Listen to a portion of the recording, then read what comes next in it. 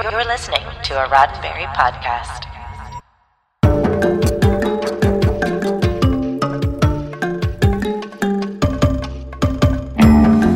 Well, where has the time gone? You're watching the first half of Discovery and Prodigy, then the holidays come along, and you're just lost in a void until this moment. It's 7 p.m. Pacific, it's Monday night. It can only mean the return of Mission Log Live. I'm John Champion. And I'm Holly Amos, and tonight we are happy to be back with all of you, our Star Trek pals, while we catch up and get a glimpse of what is in store for the new series. That's a series plural, because they keep coming. Yes, they do. And also tonight, we are thrilled to welcome a very special guest, someone who gets to peek behind the scenes in ways that few people do.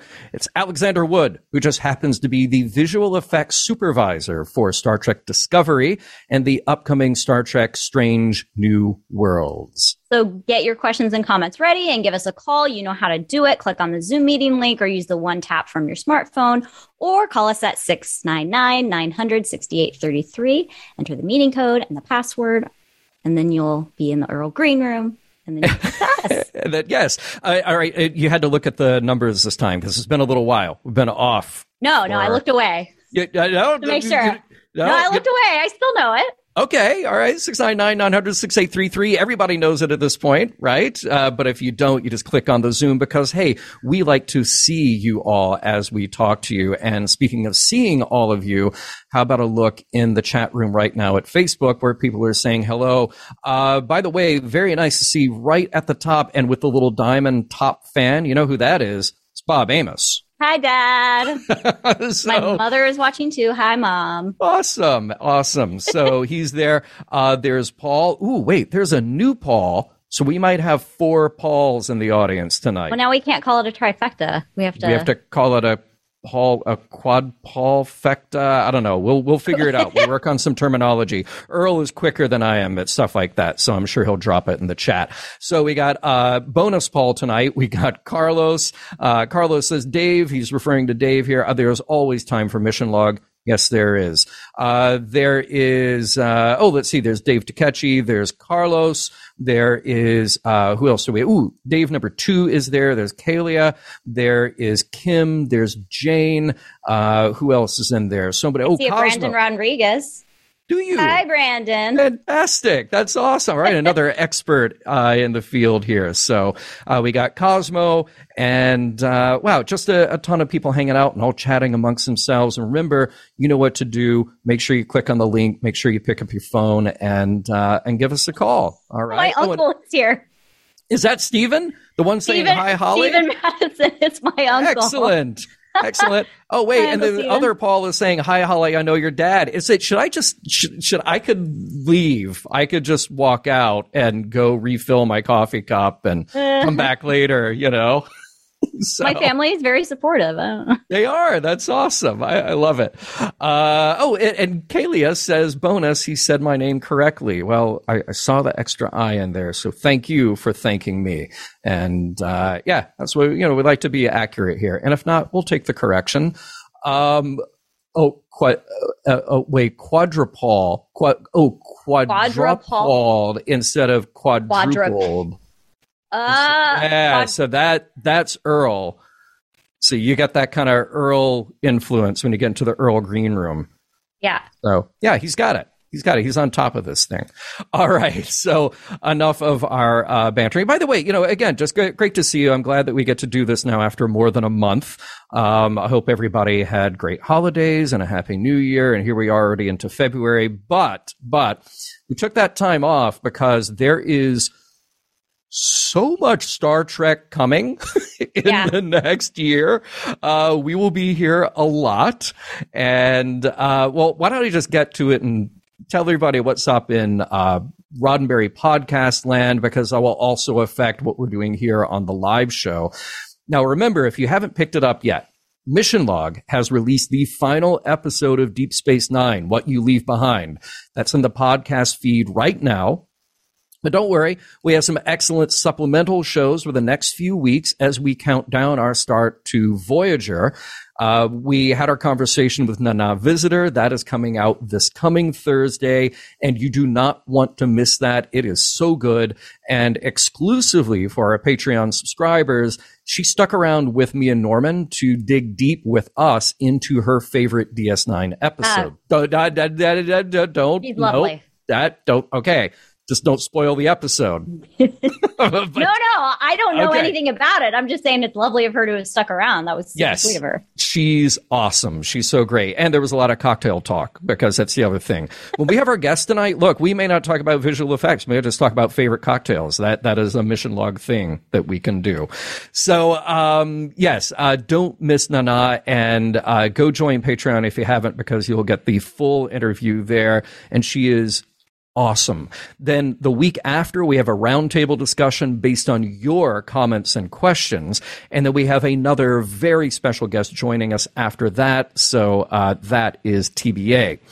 Mission Log Prodigy is back with its final episode before the break, A Moral Star Part 2, which drops tomorrow, Tuesday morning. And then we have already lined up some special episodes to get us through the long break until Prodigy returns. Holly, you're watching Prodigy, right? I am not caught up. I was waiting until the break, and I'm going to binge it. I know. Okay. Horrible of me. But that show is so good. It is. So I know. good. I mean, I see people tweet about it, and I'm like, oh, I got to scroll past it because I haven't watched all of it yet. Yeah, and then catch Norman and Ashley on Mission Log Prodigy because they are killing it. Absolutely, it is so good. And then finally, Mission Log The Orville will drop a happy refrain on Wednesday. That is the 6th episode of season 2. If you haven't made it for the YouTube premiere live chat with Jessica and Mike on Wednesday mornings, go do that. Go follow ML Orville on Twitter, ML_Orville on Twitter to get the updates on that. But they are so much fun, and it's just a morning hangout while you get to see them doing their show for Mission Log The Orville. And then season 3 update. June 2nd is when that starts. So we will adjust our schedule to meet them there with, of course, plenty of Orville season 2 as we wrap up that series. And what about Mission Log Live? All right. Disco comes back this week on Thursday the 10th, and then Picard season 2 starts on March 3rd. Well, we're going to have you covered there too. Some of the details TBA, but Holly, we've already talked about it. Of course, you're going to be around to finish up Disco with us. Of course, you're wearing the appropriate shirt tonight. Well done. Oh, you gotta talk so they can see you. Well, my Disco shirt. There you go. Nice. There you go. Oh, I'm behind my name, though. It said Disco, I swear, you guys.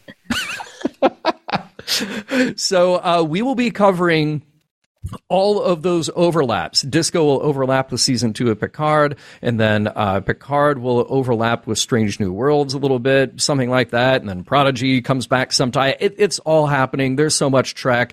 Those will overlap, but we will be here for you, and we might just change up our format a little bit. So there you go. Oh, by the way, Holly, if it isn't inducement enough to watch Prodigy, and I know that you intend to, I know that it hasn't been like, oh, I'm not watching that show. No. I watched the first 2 episodes. Oh, yeah. Well, I was like, this is great, but like it's a challenge to keep up with Discovery. Oh, well, of course. A couple of questions here. Kalia says, can you watch Prodigy if you haven't seen Voyager yet? Yes, absolutely. I think so. Because Janeway is just awesome no matter what. And, you don't have to have seen her. She is awesome in command. Either way you take her. But hey, join us for Voyager starting in a month. And then, there it is. Carlos says, 9-year-old Carlos cries every time he watches Prodigy because there was no Prodigy then. And you're right. You know what? It is. There are some very emotional scenes in that show, and that just shows you the power of great storytelling told through animation. It's so good. And then Rand says, my 42-year-old loves Prodigy too. It's me. I'm the 42-year-old. Nicely done, Rand. And Mike says to Kalia, yes, but it will make you want to watch Voyager. So yes, it will make you want to watch Voyager. And Kalia, yes, join us, stick with us on Mission Log to get your Voyager Janeway fix. We actually just recorded our first one, and I'm very proud of it. So stay tuned for that. All right. enough of the update from the Mission Log world. And all of you folks, you will want to call in or click the Zoom thing to meet our special guest. His name is Alexander Wood, and he is the visual effects supervisor on Strange New Worlds. And I told him before the show tonight that tonight's interview would be entirely about spoilers for Strange New Worlds. So we're going to try to get him to violate his NDA, and he will get removed. No, we don't want that. We don't say, you know. He is also the visual effects supervisor and on-set visual effects supervisor for Star Trek Discovery. We'll get into those differences in a moment, but let us give a warm welcome to Alex Wood. Alex, how are you doing tonight? Thank you very much. I'm great, actually. Thanks, John and Holly. Nice to meet you both. Pleasure to meet you. And I tell you what, let's start way back at the beginning, pre-Trek. Now, you asked us not to put you on the spot because you did not grow up with Star Trek, like some people who worked on the show, but obviously it's not a prerequisite. But take us back. Before we even get into your professional stuff, where do your fandoms lie? Oh boy. Well, I definitely watched Next Gen with my parents. My dad used to be a big fan. He watched the original series, and then Next Gen was always on in the house. And so I've seen many episode and had the pleasure of working with Jonathan Frakes on multiple occasions, and he's just absolutely wonderful. Remind us who he is again. He's just a director. Okay, yeah. All right, yeah. Well, I hope good. I hope good things for him. Everybody, look him up at IMDb. Give him some support. Yeah, exactly. Yeah, he's new to the Star Trek universe, but yes. he's making way. So yeah, no. Originally, I mean, nerdy as it is, I think Transformers is where I spent most of my youth. Nice. And maybe most of my adult life as well. So that's sort of my main sci-fi roots in terms of, giant robots that can change into anything. And then all the space travel of Star Wars and Star Trek. And, I've just always been a huge fan of anything otherworldly. So I've always been in the sci-fi realm. Very cool. By the way, we got an update in our audience. Alan reminding us that Jonathan Frakes, host of Factor Fiction. So that's, yeah. So in case anybody wasn't aware, that's where you know him from. It's funny, he'll break those out on set. Or fiction. Yeah, for real. Wait, it's seriously? Really fun. Yeah. So anytime there's just some random moment, he'll just say to the rest of the crew, fact or fiction. Oh my God! Okay, yeah, really first great. of all, that's awesome. Does he do the random stream of consciousness questions though? Like he must be aware of the supercut of Jonathan Frakes on Factor Fiction. Like, what's the tallest person you've ever seen? Mm-hmm. Oh yeah. No, he actually showed us that. He introduced me to that. No. Yeah. Oh, he's so proud. He's so proud of it. He loves it. Yeah, he loves the whenever people make him a meme or do those fun kind of cuts with his stuff. Yeah, he loves it. Okay, all right. So Alan, who in our audience, who rightfully he just said, "My life is complete." He is the meme master of Mission Log, and every episode we get a fresh Jonathan Frakes Factor Fiction meme to go along with every episode of Mission Log. So what just happened tonight, that story, that was a moment. So I there you go.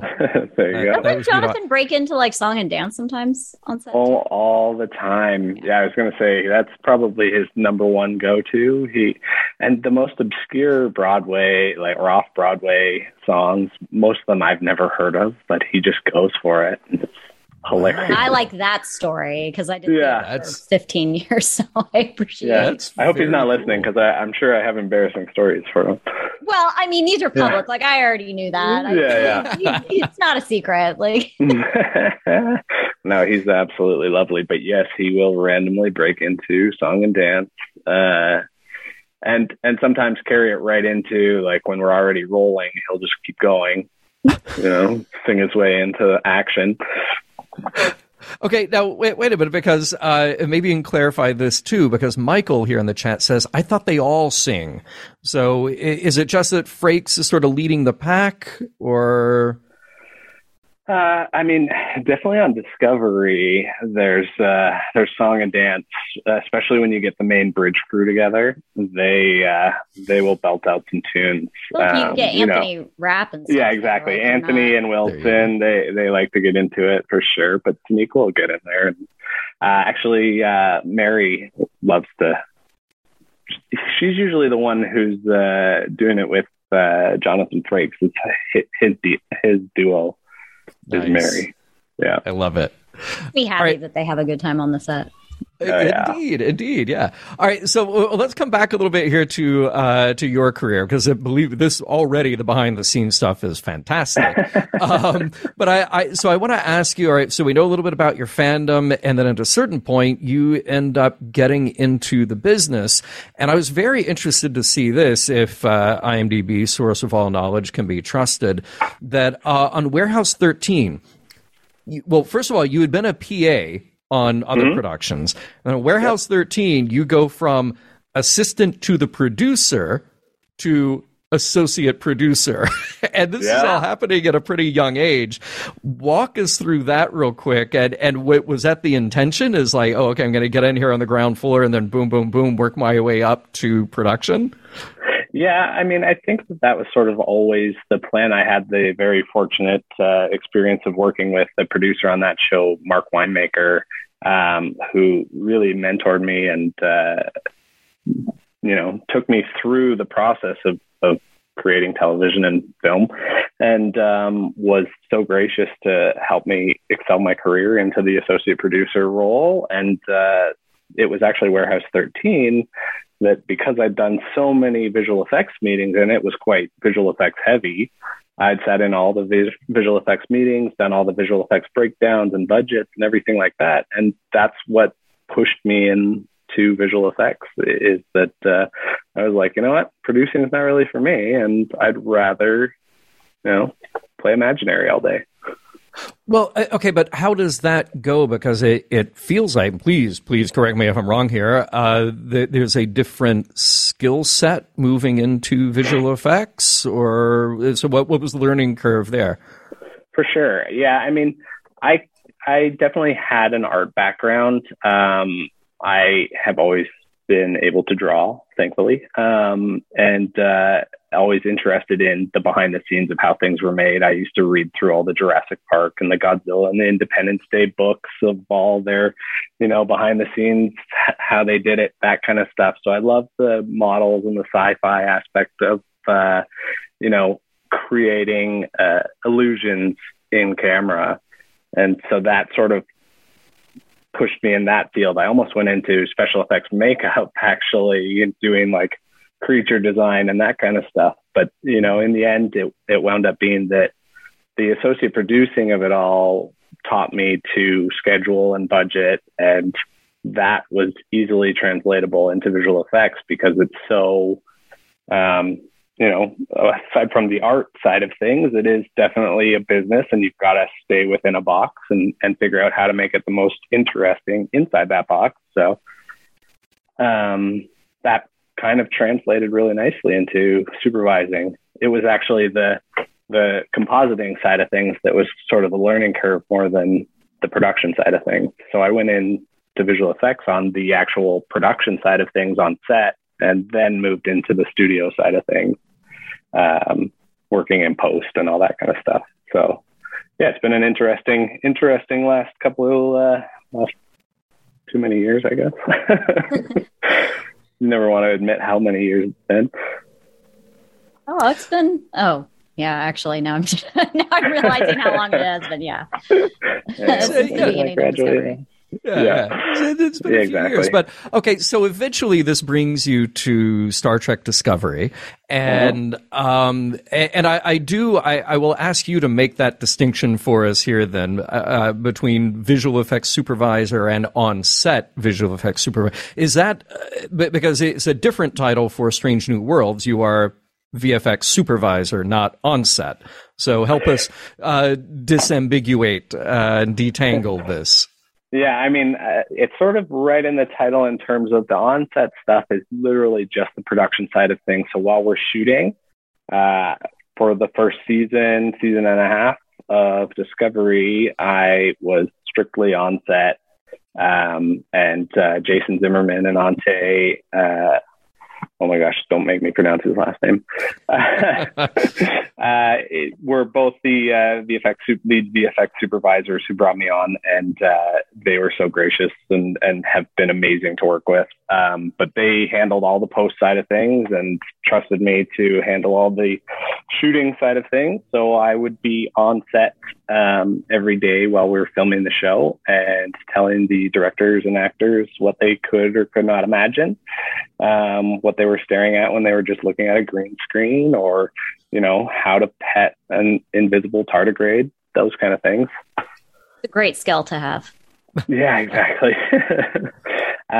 But yeah, so then, you know, then the VFX supervisor of it all, when they gave that title, I mean, I was already a VFX supervisor, but coming on to the show, I joined as the on-set supervisor. But gaining that title with Strange New Worlds and Discovery, it meant that I also got to do all the scheduling and budgeting, as well as now working in the post side of things. So I get to directly influence some of the creative aspects of, you know, why there's light in certain places and why there's not. Gotcha. Kalia in our chat asks here, what is your favorite part of production? And I imagine that could be a wide open range of answers for you. So I'll let you interpret that however you please. For me, it's probably that, you know, being in the position I'm in now, especially with Strange New Worlds coming up, is seeing something that you've talked about with the art department, with the executive producers and the directors, you know, a year in advance or more, talking about that specific shot and how we're going to accomplish something, and the complexities of each piece, because a lot of scenes are broken up into many different types of shots, and therefore require different kinds of effects and different kinds of styles when we actually create those shots. And then the fun part is actually seeing them once they've been edited, and we're now adding the effects and making sure that it's all congruent with what we originally set out to do. And so that's a pretty cool aspect to it. And, you know, it's some of the teams, we've got vendors all over the world that have just amazing artists. And so when you start to see these pieces or these shots come back and they look fantastic, you're just like, you know, it's just so much fun. Nice. Well, I was actually going to ask if you like get emotional when you see something in its final form, knowing that like you were there from the beginning planning. Totally. Yeah, totally. Yeah, there's a lot. I mean, you know, sometimes I have to catch myself when I'm just watching the cuts, trying to look for VFX shots or certain aspects that I get caught up in the story. And then I'm like, I remember shooting that person cried there, or that person got interrupted by Jonathan Frakes there, or, you know, it's all those kind of moments. But definitely, especially some of those like really complex shots, or, you know, when it was a really hard day on set, or even at times when you're like, there's no way this puppet's going to work. And then when you see the full CG shot and you're like, this is beautiful, you know, those kind of, not to discredit the puppeteers and all the special effects makeup team are all amazing. But, you know, sometimes it's just nice to be right. Very cool. Well, hey, look, we do have a couple of callers standing by who we'll get to here in just a second. And Michael, I see your comment in the chat, which is a question that I have as well. So we will come back to that. But first up, we have from our very own Mission Log Orville podcast, Captain Mike. It's Mike Richards. So, Mike, and you're, of course, calling from the appropriate location. How are you doing tonight? Hey, New Horizons, right? So I got the ship all set up. It. So some VFX from the other show. But thanks so much for being on here. This is a great opportunity for us to talk about how things get made and just the unbelievable amount of creativity that folks like yourself put behind these shows. And, I was just kind of scanning down your IMDb page, and I saw that you worked on The Expanse, which is kind of a very hard science fiction show. And to go from that to maybe a more futuristic, something that is more theoretical science, is that a big sort of change in mindset for you and how you approach things? And do you find one more constraining and one maybe a little bit more, or just what are your thoughts on the two different styles? Yeah, that can definitely play a huge factor, especially on set when you're talking to the actors or directors or even the writers in prep. I know Jason Isaacs' first season was really big into making sure that everything worked physically and with the appropriate physics for the universe, really. And that's something that the Expanse team definitely prides themselves on is, they've got reverse thrusters where they've got to spin their ship around and fire their thrusters to slow down out of any kind of speed. And, that kind of attention to detail is amazing. And I always have been a huge fan of physics. So I love following the rules like that. So there's definitely frustrating moments when I'm like, I don't know, the programmable matter can do that, but okay. So it can be a challenge to sort of create new aspects to things that you sort of think are in stone as that's something I've learned. And I don't know that I want to change that, or what you sort of pick your battles with the actors or the directors and say, well, gravity would pull you that way, actually, or, everybody's leaning this way, so the ship's got to go that way. Or at least everybody's got to lean the same way. Yeah, exactly. Oh, yeah. Shift. Do you guys ever interact with any of the science advisors, like directors? We do. Oh. Yeah. I think you've had Erin on the show a few times. Today's her birthday, isn't it? Is it? Oh, I don't know. It is. Happy birthday, Erin. We speak to, we have a lot of theoretical conversations with Erin, and she sees a lot of the early filmscapes from the art department. And so then it sort of becomes a budgetary thing, whether we can follow through on all of the appropriate looks and how we tell those stories. Because sometimes it's just challenging to fit everything into, the limited amount of shots that we have to try and explain a black hole or a DMA. Oh, yeah. That's DMA, great. And we still don't know what it is. Yeah. And that's what makes I'm it not so sure interesting. I still know what it is. Well, that'll be the big reveal. But for us, for somebody like, myself with an interest in science and an interest in physics and engineering, to see things that we know now sort of extrapolated out. Like when I was a kid and I watched the original series, it kind of looked like, to me at the time, not the smartest guy, it looked like a natural extension of the Apollo space program and kind of the shuttle program. And you could see us evolving to that. And with that, what's nice with Star Trek traditionally is that there have been rules, right? And you have to play within that sandbox of, you can't bring people on board when the shields are up, and you can't you can't fire when you're a cloaked bird of prey, and those kind of things that internal consistency, I think, is important for the story. And I think it's important for the willful suspension of disbelief. And I imagine anything interesting, is there going to be sort of that traditional rules going to be followed that we've seen before in Strange New Worlds? If you can even talk to us about that. I was just about to say you're going to absolutely love Strange New Worlds. Strange New Worlds, without giving anything away, is it's just us. You can tell. Yeah, it's just us. Nobody's listening. It is definitely an homage to the original series, and for anyone who liked the original series, it's going to just give you all the feels, because it is so good. It really is. Well, this is why I was excited that everybody was like, anybody who doesn't like any of the new Star Treks, I'm like, okay, but there's going to be something coming for you. Oh, yeah. You will like. So like the old schoolers that are really a stickler, like I really love TOS. I'm like, I think you're going to like Strange New Worlds then. Like, it's fine if you don't like the others, but Strange New Worlds, I think, is going to be your cup of tea. Isn't that nice? Yeah. Little something for everybody. If you don't like everything, that's fine. There's at least something for you. Yeah, something for everybody. I will let you go because I know you have another caller. Wait, Mike, I want you to hang on for just a second. We are going to go to the quick crass commercialism here for a second, but I want you to hang on because there's a question here from Alan that I'm going to pose to all of you, and then when we come back after my shameless shilling, I will ask you for your answer. And Alan asks, you can add one alien character to Strange New Worlds or Disco. What species of alien are they, and what crew position do they have? All right, so the three of you get to think about that. Our other caller who's standing by, we'll come back to that as well a little bit later with you. So while you're all contemplating, and Michael, I promise I'm going to get to your question as well, I am going to beg people to go over to Patreon.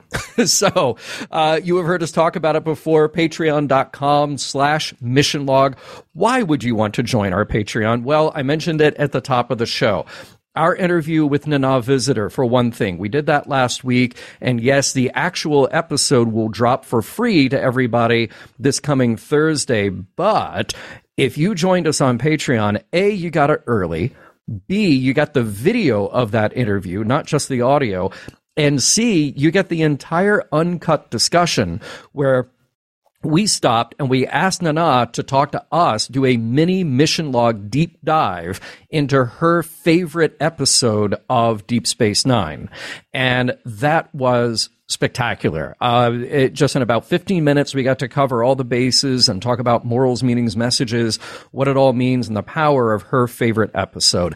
Not going to tell you what it is here. That is for all of our friends over on Patreon. So check it out. If you want to get it early, you can get it right now by joining us there. Or if you want to listen to it on Thursday and then join to watch and listen to the whole thing later, you can certainly do that. Something else coming up, we have our entire uncut DS9 roundtable discussion. That's me and Norman and Earl with your questions and comments. The entire uncut show will be released there on Patreon. The audio only will go out to the general feed. And then the exclusive, only for Patreon, are What We Left Behind discussions. So we talked about the documentary. Then we're going to come back for our weekly After Dark session to get your comments and thoughts on that. So all of that, early access to the shows, exclusive swag, so much more, and exclusive access to the Mission Log Discord, which quite frankly is my favorite social platform at the moment, chatting with all of you, our Star Trek pals, talking with us, your Star Trek pals. What are you waiting for? Patreon.com/missionlog. We will see you all there. Okay, with me shamelessly debasing myself, with that being over now, I get to come back to the show and ask the three of you Alan's question. Alan wanted to know what alien species you would add to either DS9, Disco or Strange New World. I know, right? DS9 on the mind. What alien species are they, and what crew position do they have? Holly, you go first. Okay. This is because I know that we've recently seen them in Prodigy. Spoilers. I want to see them live because I want to see how their makeup, specifically their hair, would get done. It would be in Disco. I want to see a Kazon. Oh, okay. And I know that they're in the Delta Quadrant. We can figure something out. Yeah, I'd really like to see a Kazon. I'd like to see how their hair would be done. And I think it would be interesting to put them in a position in which they were like a counselor or something, because there was so much discord between the different sects of Kazons. I like a community. I don't know. Maybe kind of like what Neelix did on Voyager. I'd like to see him in a position like that, or a psychologist, counselor situation. Interesting. Okay, very good. Captain Mike. I would like to see either a CGI or maybe with physical prosthetics, a Arex from the animated series. That's a better answer. Dang. I think the timing fits in well, and I think we're at a stage technologically that we could pull it off? I say from my seat to the visual effects guy who's probably like, oh God, you just made my job so much harder. I always hoped if they made a fourth Abrams film that Eric's would be replacing Chekhov. That it would be there because he replaced that character on the animated series. Interesting. My first thought was Medusan Navigator because they're supposed to be such awesome navigators, but we have one in Prodigy now, and it would be they'd be just living in a box anyway. It doesn't make my job harder for the full CG character. I'd rather have the full CG character. We love doing full CG. For me, I would bring Linus over to Strange New Worlds as the transporter chief, just so every time somebody beams in, he's just got some great lines. We've got posters all over set that just that have a photo of Linus that says "Linus says relax." Nice. That's awesome. Linus is a great character. He is. And by the way, Earl from the Earl Green Room chiming in saying communications officer Murph or whatever Murph is, something like Murph. I just want to know what they do with the little earpiece. So yes, Earl will put in a bid for a CG or somehow rendered Murph. Although would he sort of be like Yaphet on Orville, just a little blob moving around? Just maybe the cuter personality. Murph's a little more cuddly. Yeah, he is. He is way cuddly. All right, Mike. Thank you so much for joining us tonight, and we'll catch you later. And everybody who has not planned on it, make sure that if you're not downloading Mission Log the Orville, do that, and make sure you join us on YouTube.com/Roddenberryprod and look for the Mission Log Orville playlist there, among all the others. And then join Mike and Jessica live on Wednesday morning to talk about the latest episode.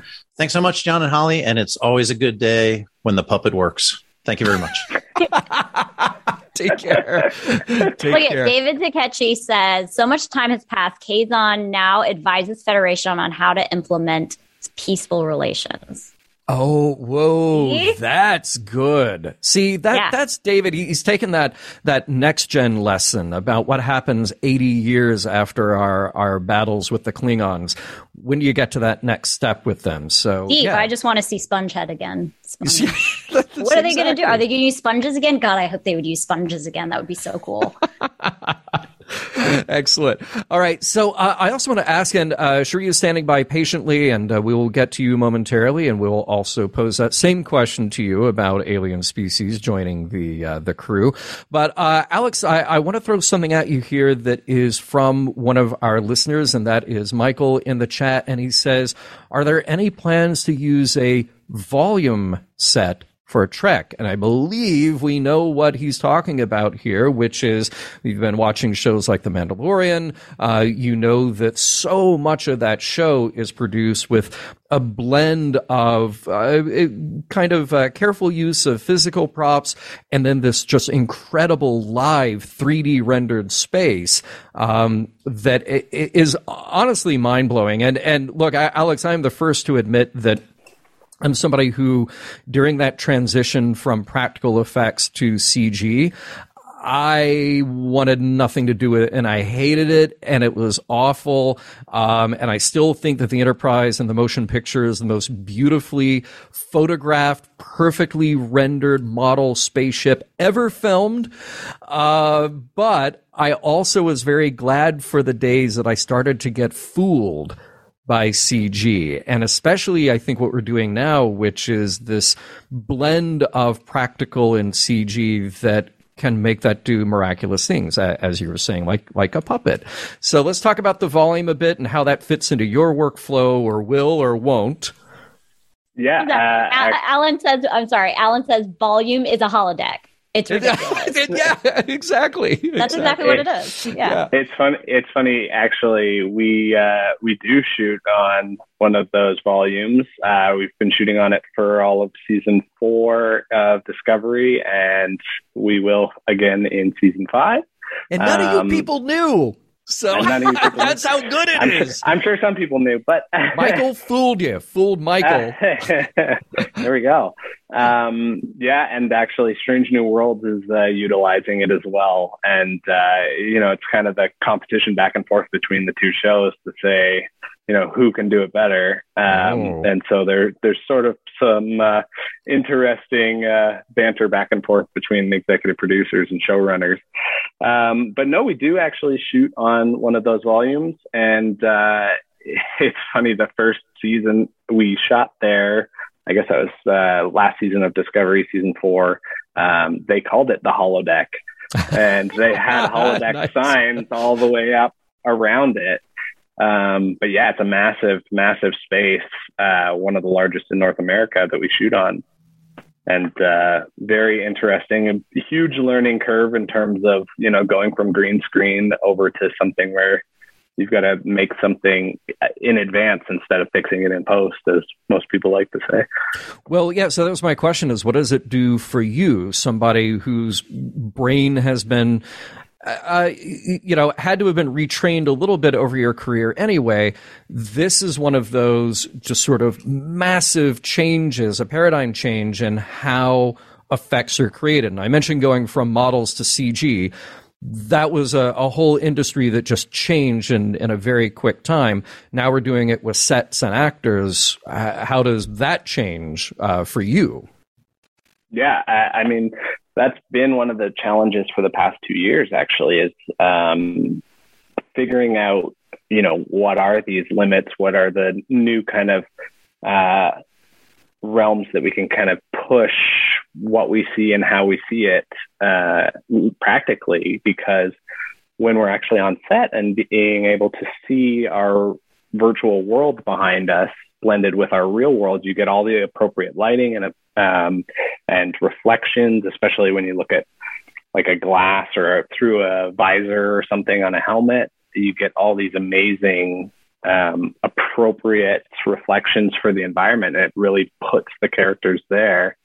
So, and it actually helps the actors as well to imagine what they're seeing and where they are. And so in that regard, it's super helpful for us because you wind up being able to shoot so much more footage, seeing the cool thing than you normally would have. Because if we were shooting something like the Discovery Shuttle Bay, is a good example. It used to be all green screen. There was only one wall, one practical wall where the ramp was. And so anytime we were shooting a scene there, you would, if you go back and look at some of the earlier seasons, you probably would look at it and see, there's one or two big wide shots where we see the whole shuttle bay, and then the rest of it looking back towards the actual ramp or the door or into crates, little tricks to try and cheat us away from green screen, which costs X amount of dollars to shoot every shot, right? And so it's charged by the shot. So every time we cut back to a view that sees green screen or sees, CG, that's money.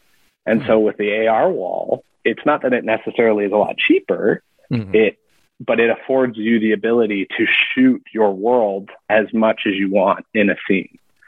And so you can put your characters right at the edge of a cliff or on the hull of a ship and be looking out into space and have a conversation. And the whole thing feels like you're in that environment, which is really cool. Oh my God, I'm so excited for Strange New Worlds. I know, right? And so now just I'm imagining all the things. Yeah, just your take on it. I mean, do you think this is an easier time than for the actors because they can kind of look around them and see that space? So must be easier than working with a green screen. Yes, absolutely. Yeah, and that I think comes out in a lot of the performances, being able to actually stand and without giving anything away, there's the scene where Spock is literally standing looking out over a vista, and it's something you would never get the same kind of reaction from an actor, not a true reaction, as when they can actually sit there and stare at something that they've never seen before. So that's really cool, I think. Carlos says, "Are there still tennis balls?" Or We use tennis balls sometimes, mainly for eye lines, but with something like we call them the AR wall, but the holodeck volume, whatever you want to call it. They'll put up, a dot or something on the screen when there's a creature or something they need to follow with their eye line, and it actually just moves across the screen so they can watch it go, and we're all looking at the same thing.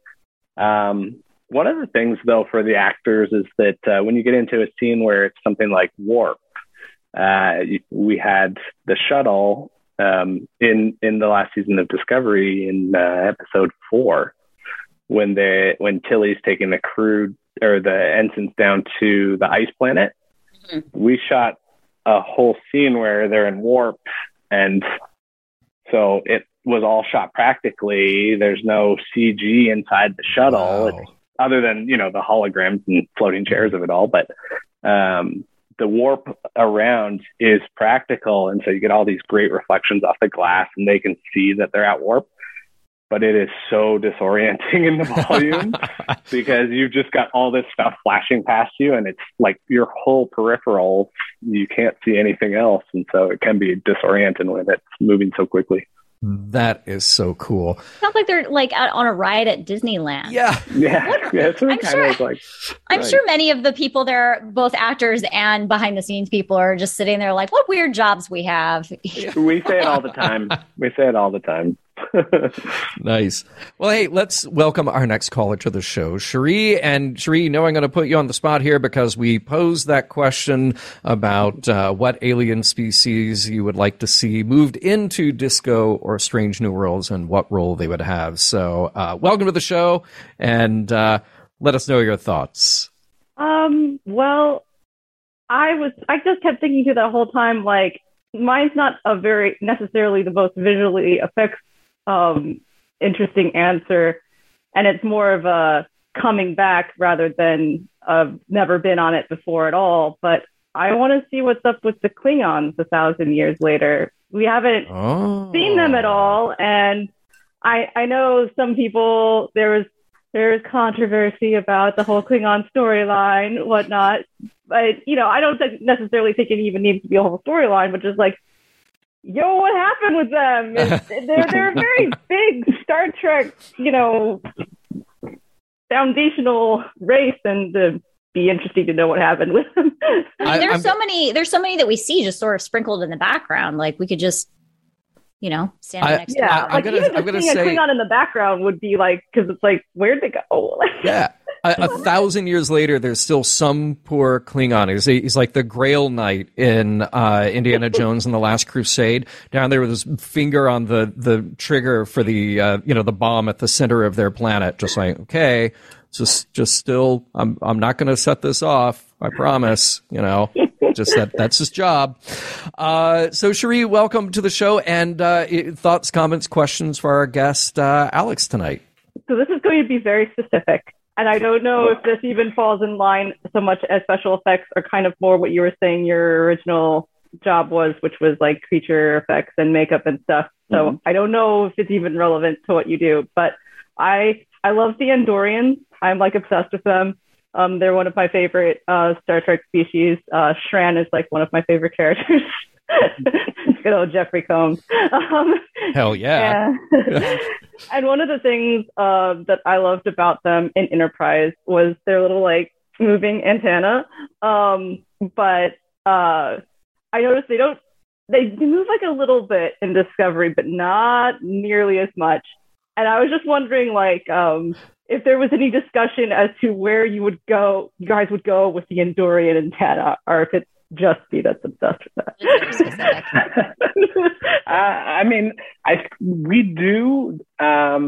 We will do antennae shot every now and again where, something specific to the story, or we need to see a reaction or something like that. We need to make some antennae twitch or however you want to do it. But it's sort of few and far between in Discovery, only because those kind of costs, I think, sometimes fall to the backside of things, whereas Discovery is a show that really loves to put, big effects on screen, and so they like to spend their money on all the Tunde and Michael Bay style shots.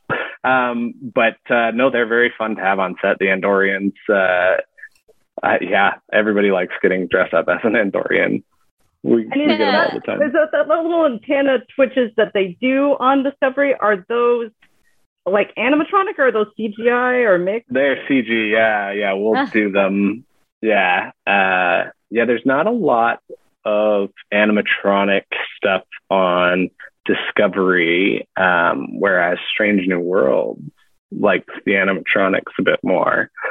And so there'll be some interesting characters you might like coming up. Oh, I'm really excited for Hemmer. Speaking of my particular focus, I love the fact Hemmer. that he's in Anar is really exciting for me. He's so great.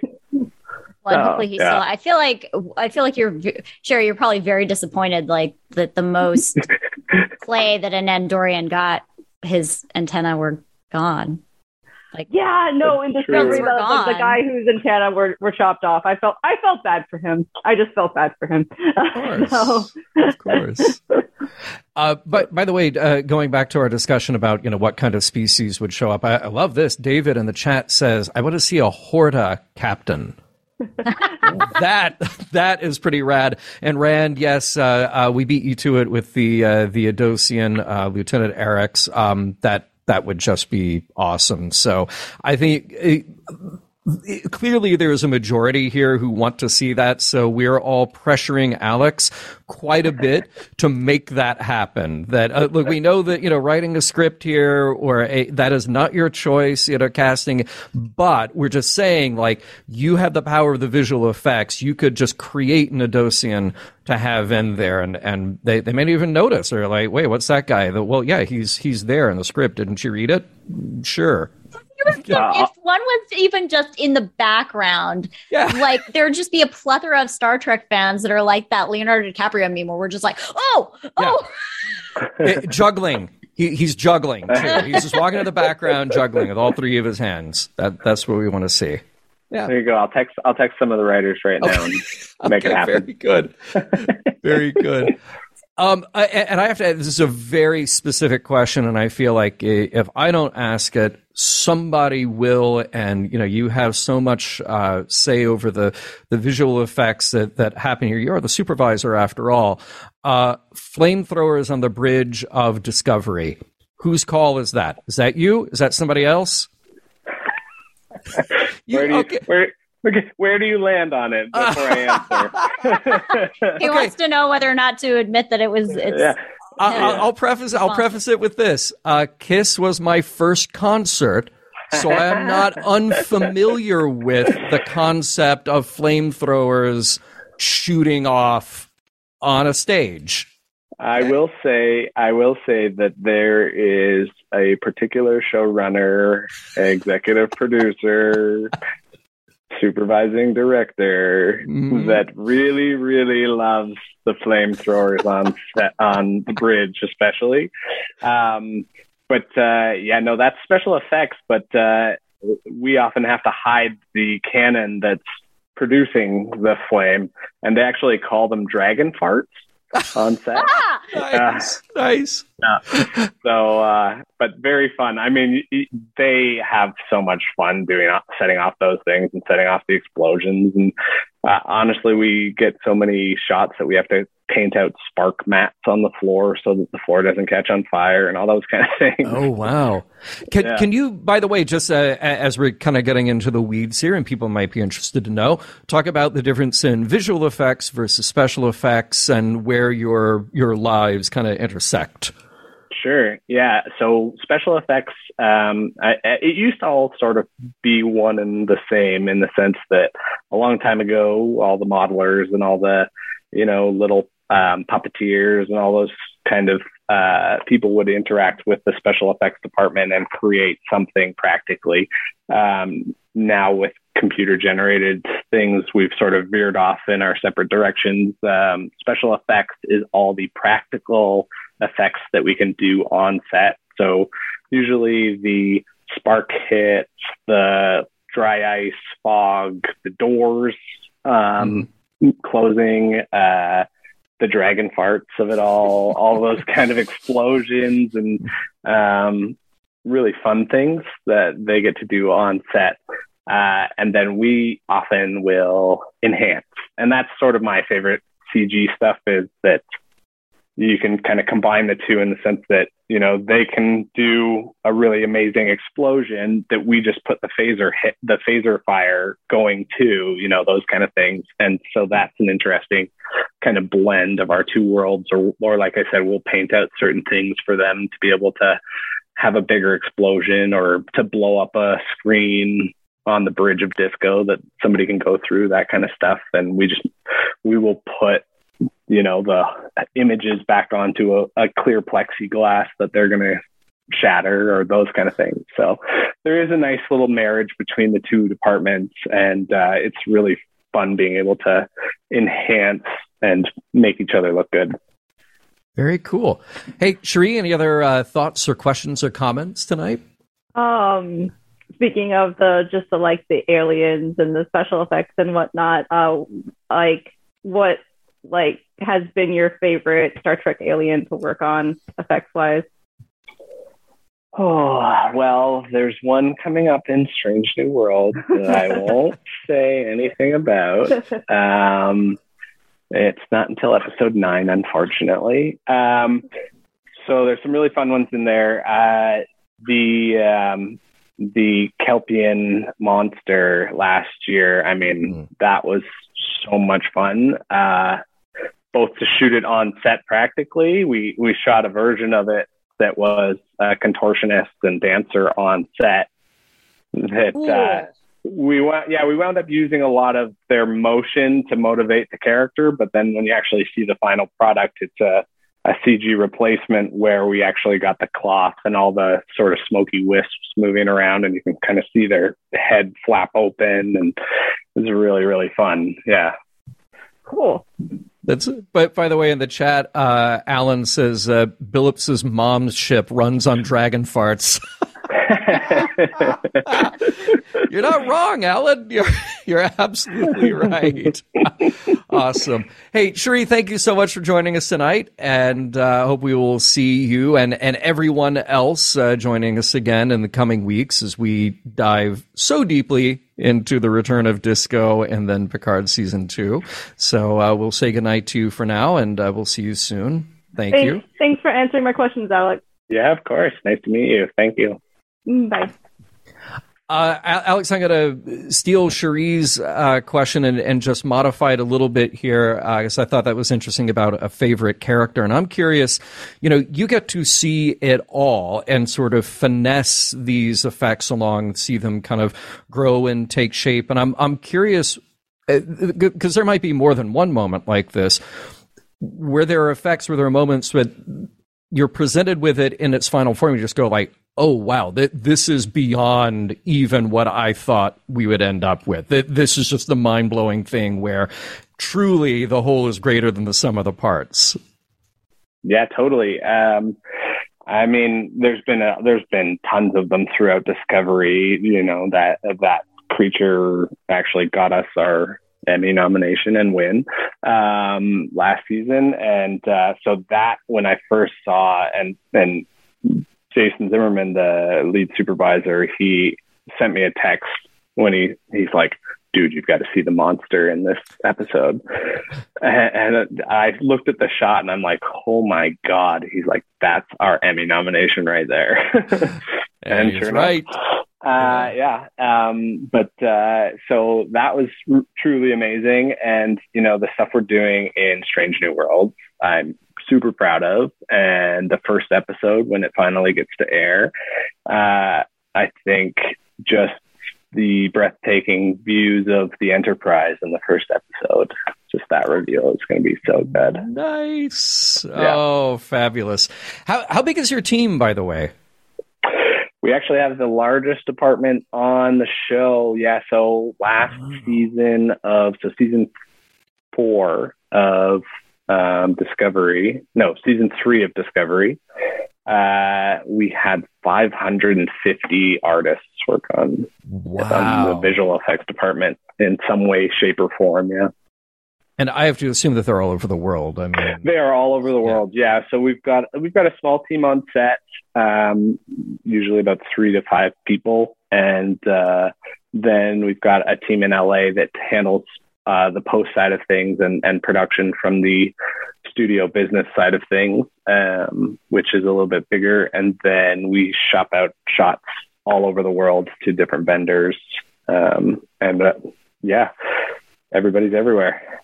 Awesome. Well, hey, I hate it that we're out of time. I'm now even more so looking forward to Strange New Worlds, and I hope that we can have you back at a point that we've all seen these beautiful shots, and we'll talk about those as well. Excellent. Apparently after episode 9.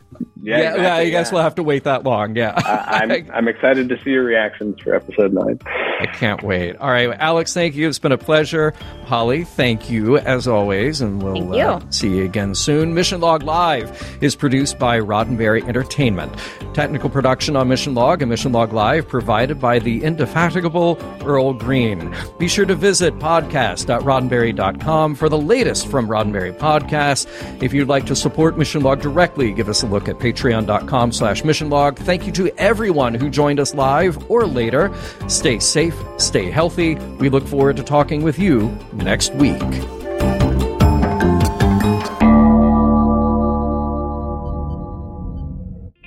This is a Roddenberry podcast.